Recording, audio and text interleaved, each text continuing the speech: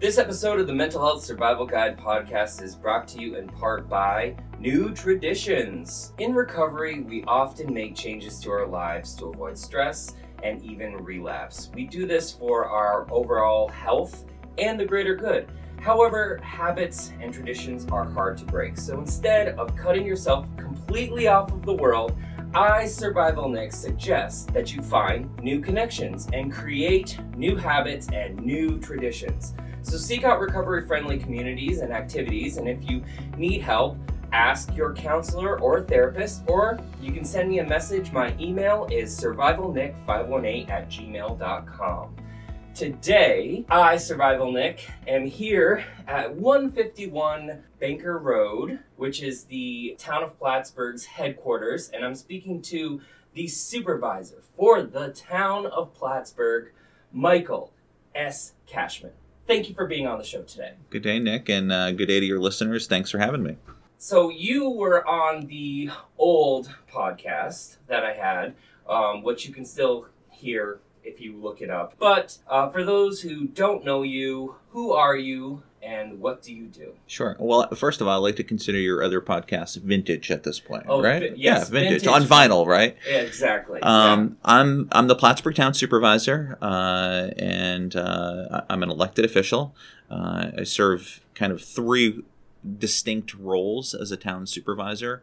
One might say I serve in a capacity of a chief elected officer, or spokesperson for the town. I have some legislative responsibilities as a member of the town board, and then I also serve as the chief financial officer for the town of Plattsburgh. Okay, yeah, that's a lot of hats. Yeah, there's a lot of stuff going on there. Okay, town of Plattsburgh, actually, so just, for transparency's sake, I do not live in the town of Plattsburgh, but I do live in Plattsburgh. That's all right. Which is, I guess, not uncommon for, towns and cities to separate. I live in the city of Plattsburgh, but I do love the town of Plattsburgh. I come here for everything. Perfect. That's a lot of fun. And I am very fond of the city. I mean, part of my origin story into the region directly relates back to the city of Plattsburgh. So, right.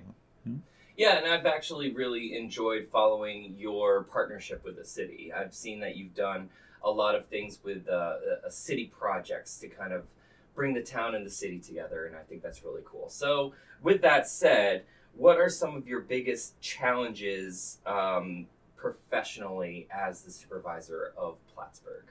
Sure. So I think some of the challenges as it relates to being on the local level as an elected official is we have a lot of mandates that come down from what is often seen as the higher ups in government, whether it be the federal government, the state government, or county. So, we work within a system of bureaucracy, and we have to navigate that, as a team and individually. So that's a large part of it. But there's also, I think, a lot of opportunities within that, too, to kind of break the mold. I've jokingly said that government, unfortunately, works at glacial speed. So that's a big challenge as well. That's a strange thing because glaciers. When anyone says glacier, I think, oh, hey, it's the thing that brought down the Titanic. Yes. So, but yeah, I could see it. And to use kind of another metaphor is government is kind of built and designed like a large cruise ship. It's very large that it's purposely hard to make extreme left or right turns. Oh my goodness. Wow. Okay. So you have to kind of steer into it, so it takes a little while. What I think people need to become more familiar with, though, is there's a lot of opportunity to work within the decks of the ship, and there's a lot going on there. And that's where our primary focus has been at the local level. Wow. Look at you, totally taking a metaphor and making it your own. What about personally? So you're a human being. Mm-hmm. You and I are around the same age, but you also have a very important job. Mm-hmm. So how does that affect you personally? Sure. So one of the things that I've always been very transparent about, that I tend to lead off of, and most people that may not necessarily know part of my story is I have dyslexia. And, that is both a challenge and an opportunity. I think that as an individual that has dyslexia, It's an opportunity to see things differently, but it also means that you need to double down, work harder than some people. Sure. So that really has become a lens by which I look at a lot of different things. When I arrived here in Plattsburgh, I did so to attend SUNY Plattsburgh. And I selected SUNY Plattsburgh because of the strong academic programs, but the supportive nature of being able to kind of chart my own course.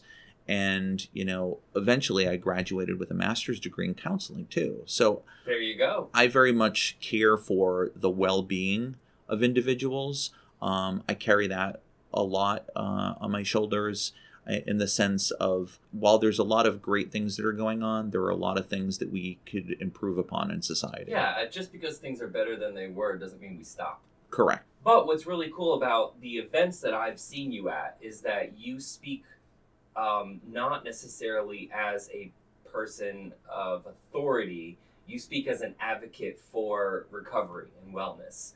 And that's very different. I'm not always the biggest fan of the gatherings where all these important people come and they stand at a podium, they have 5 minutes to talk. Mm-hmm. But when you're there, I actually really like what you say, because you have a lot of drop the mic moments. Mm-hmm. There was, I forgot what the gathering was, but it was at the recovery center. Everybody was just kind of talking about thanking each other, and which was really cool. And I think, when it comes to the bureaucracy of government, Mm-hmm. You kind of need to show appreciation. That's how things work. But you didn't get up there to do that. You went up there and you spoke your mind. You were just like, yeah, this is really good, but we have more to do. Absolutely. And speaking of the world of recovery, I've had a number of my own personal family members that have been very successful in their recovery. And then I've had some really unfortunate situations where we've lost loved ones, so I have felt the pull and the pressures and the pain on my heart, and seeing it in the faces and in the the emotions of folks like my grandmother, who we lost one of my uncles, and then my grandfather was a long time participant in AA, and mentored a lot of people and was in long-term recovery. So really, the way that I've looked at it is the way that we end stigma is that we have to be truthful, speak our own story, so that people feel comfortable being in their own skin. But that also has a responsibility that I have to be comfortable with my own origin and my family, and share that with people. Recovery is not a bad thing. It's not something to be kept in the closet. Yeah. It's something to not only be celebrated, but talked about in conversations that you have when you're having coffee with people. Yeah. You don't need to, it's not something just to be dropped on people. It just should be part of the casual conversation that we have with one another. Yeah. Normalize it. Absolutely. You said that you went to Plattsburgh State, Mm-hmm. and you graduated with a degree in counseling, a master's degree in counseling. I did. Yeah.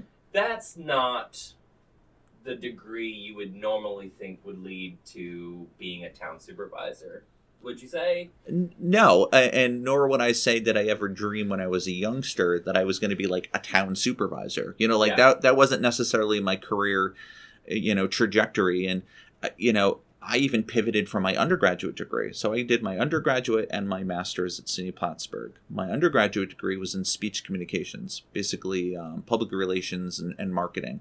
Cool. Then got a degree in counseling, then worked at SUNY Plattsburgh for a number of years in higher education. But but I will tell you, though, that the skills as a counselor benefit me every single day. I use a model of listen, learn, lead. Okay. I think to be a public servant versus a politician is to serve your constituents, your residents, your taxpayers, whatever label you want to put on the individuals that you're serving, is you have to listen to them. You don't do this in a vacuum. Yeah. And listening also has to become active, because everyone has something to learn. Yeah. I'm not a subject expert in everything. I have things that I feel much more comfortable, in a particular arena or subject matter, but I still have opportunities to learn. And then it's coupling those two things and making it the most active in leading. And leading can be lending your voice in advocacy. Sure. It could be standing shoulder to shoulder with someone that's in trouble or just needs some advice. It can be writing letters. It could be marches and demonstrations. It can be passing legislation. It's so many different opportunities Sure. that it's an active spectrum of listening, learning, and then leading. That's interesting that you bring that up, because I think a lot of people, what they find their problem with government is that government elected officials sometimes surround themselves with a bubble of people who agree with their stance, and they don't necessarily listen to the general public.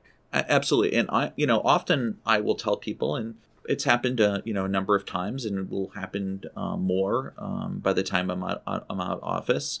People will come in and they will have a concern or issue. Right. And I tend to start the conversation with, do you and your husband or wife or children or neighbor agree 100% of the time? Of course not. No. My wife, Olivia, and I don't agree 100% of the time.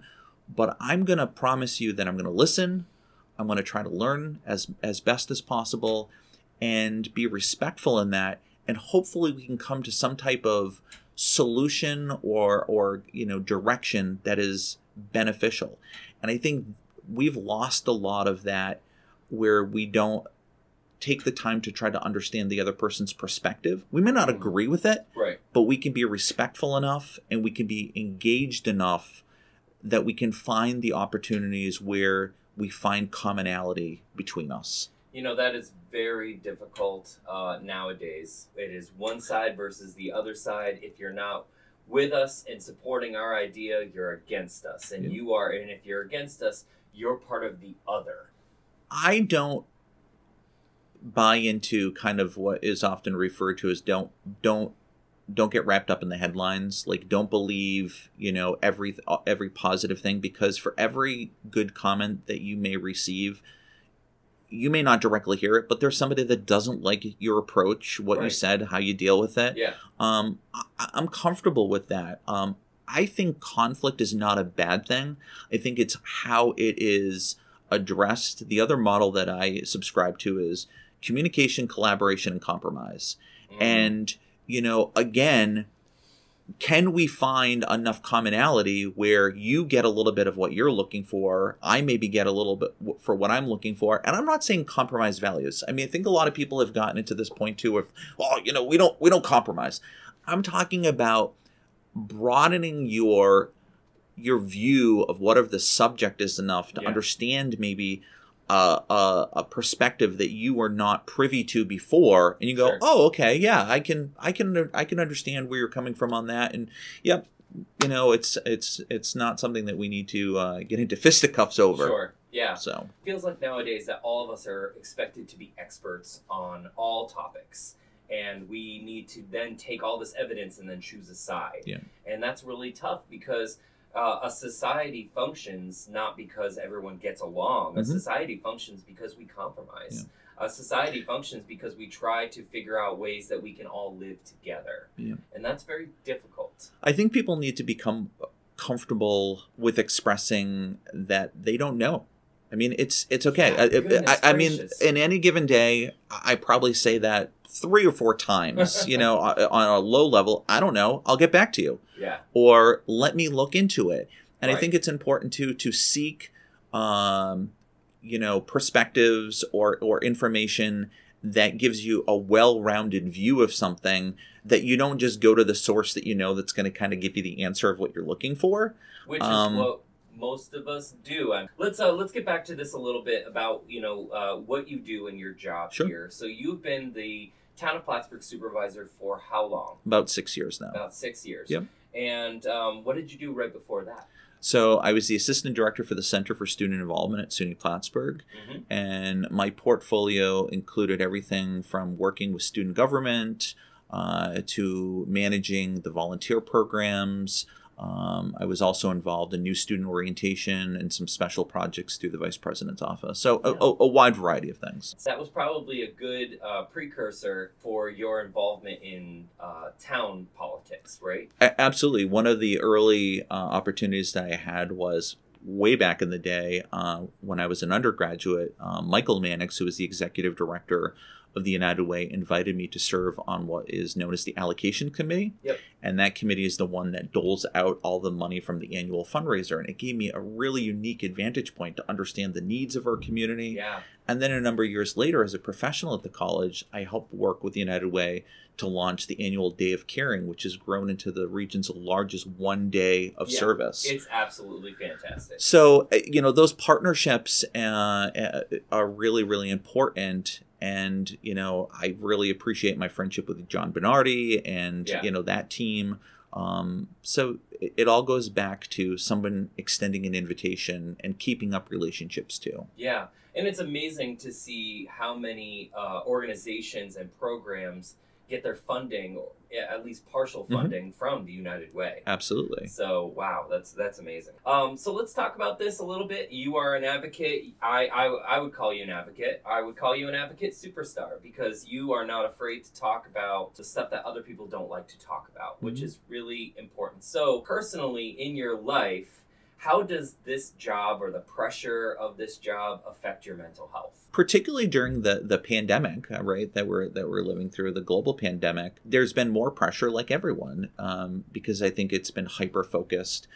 I really enjoy face-to-face communication. I enjoy being in situations where I can pull in a group of people to collaborate. I'm over Zoom. We're over that kind of distance. We are experiencing Zoom fatigue. Absolutely. Yep. So, that part of it has been kind of an energy suck. What I do for my own mental health is I spend a lot of time in our town parks. I enjoy photography. I have 3 dogs, so spend a lot of time with the pups. Nice. Work is also something that I get a lot of energy from because to me, the public service of helping to move the dial is something that I try to be very dogged about. And if I can see movement on it, it just gives me more energy to get that dial to go even further. So that's what really kind of gives me energy. Yeah, I feel like that's something a lot of people would say. Like a lot of people would say, oh, I love my job, it inspires me. But I believe it when you say it because I feel like you have to be passionate about the job that you do when you are in the position that you're in. But say you have a really rough day. Rough day at work. Absolutely. I'm sure it happens. And you get home. What do you do to take care of yourself? Oh, it's immediately going out in the backyard with the dogs. Yeah. I mean, it just that mental release, getting the endorphins in. I got a golden retriever and 2 beagles, and it's just that sense of play in the backyard. Yeah. Nothing overly complicated. There's one of my favorite parks that the town has is Lapeer Lane on the Saranac River. Yeah. And just doing that loop a couple of times and, and taking some time to sit by the river. That nice. Really goes a long way. Yeah. And I often am known to do on Fridays at the end of the week, go to Lapeer Lane, and I call it my, moment of Zen, where I will kind of wrap up my work week by stopping over at that park before I head home because it's pretty much around the corner, do a couple of loops and just let it kind of melt away. Even if I have to work on Saturday, but it's a nice punctuation to the week. It's an opportunity for to reflect on the good, the bad, the ugly, but also gives me an opportunity to kind of go, okay, Yeah, that's good. That's a good way to do it. And also you're not taking a lot of that stress home. Absolutely. Necessarily. Yeah. So not that we can't always avoid that. But I think it's, what's unique about this position, Nick, is that as an elected official, particularly, in this particular seat, the advantage point of being able to talk about my own role is it is a 24-hour a day job. Yeah. Oh, yeah. It's there when there's a winter storm. I've gotten calls from Office of Emergency Management when, there's been other situations, house fires. Unfortunately, we've had residents lose their home in a devastating fire. And I enjoy being in a position not from the bad things that occur, but being available to those that may be in a crisis situation. Right. So you don't put your phone away for the weekend. No. That would be hard for me. My first year in office, I really did not take a vacation. I wanted to kind of live the full cycle, like the full 365 days. And now that I've been in office for a couple of years, my wife and I do two things. We do what we call backyard adventures. If I don't have something scheduled on a Saturday or Sunday, we'll go and take an adventure within kind of a 90-minute, area and just do something fun. Go for a ride, try to find a little restaurant, something like that. But the other thing that we've done is Maine is a place that we really enjoy. So we, taking that time to be able to put the phone away, but then we have an agreement that if we're on vacation, well, I can't completely put it away, that I will limit it so I can triage email. So when I come back, it's not like I've wasted an entire vacation because now I'm overwhelmed by the avalanche of work. And you're not completely cutting yourself off. You have people that you trust. Absolutely. That know that you're away. That can kind of proxy for you. And that's a key word that you invoked is trust. Being able to do this in partnership with people, you need to be able to trust people. But speaking of other people. So we have this shared community. What would you like to see change in our community? I'd like to expand that loop a little bit bigger because often we become very hyper-focused on town and city relationships. But the need in Clinton County, for example, something that I've been very vocal about is we need more housing, for example. Yes, we do. Okay. And that's not a problem that is just around our area. No, it's not. It's a national problem, but global. Correct. But when I look at it day in and day out, we need more housing. I firmly believe that no person should go without a home and no person should go without food. I mean, there's a laundry list of those types of things. But we have a housing crisis here in the North Country. And that often leads into some of the other issues and stigmas that occur.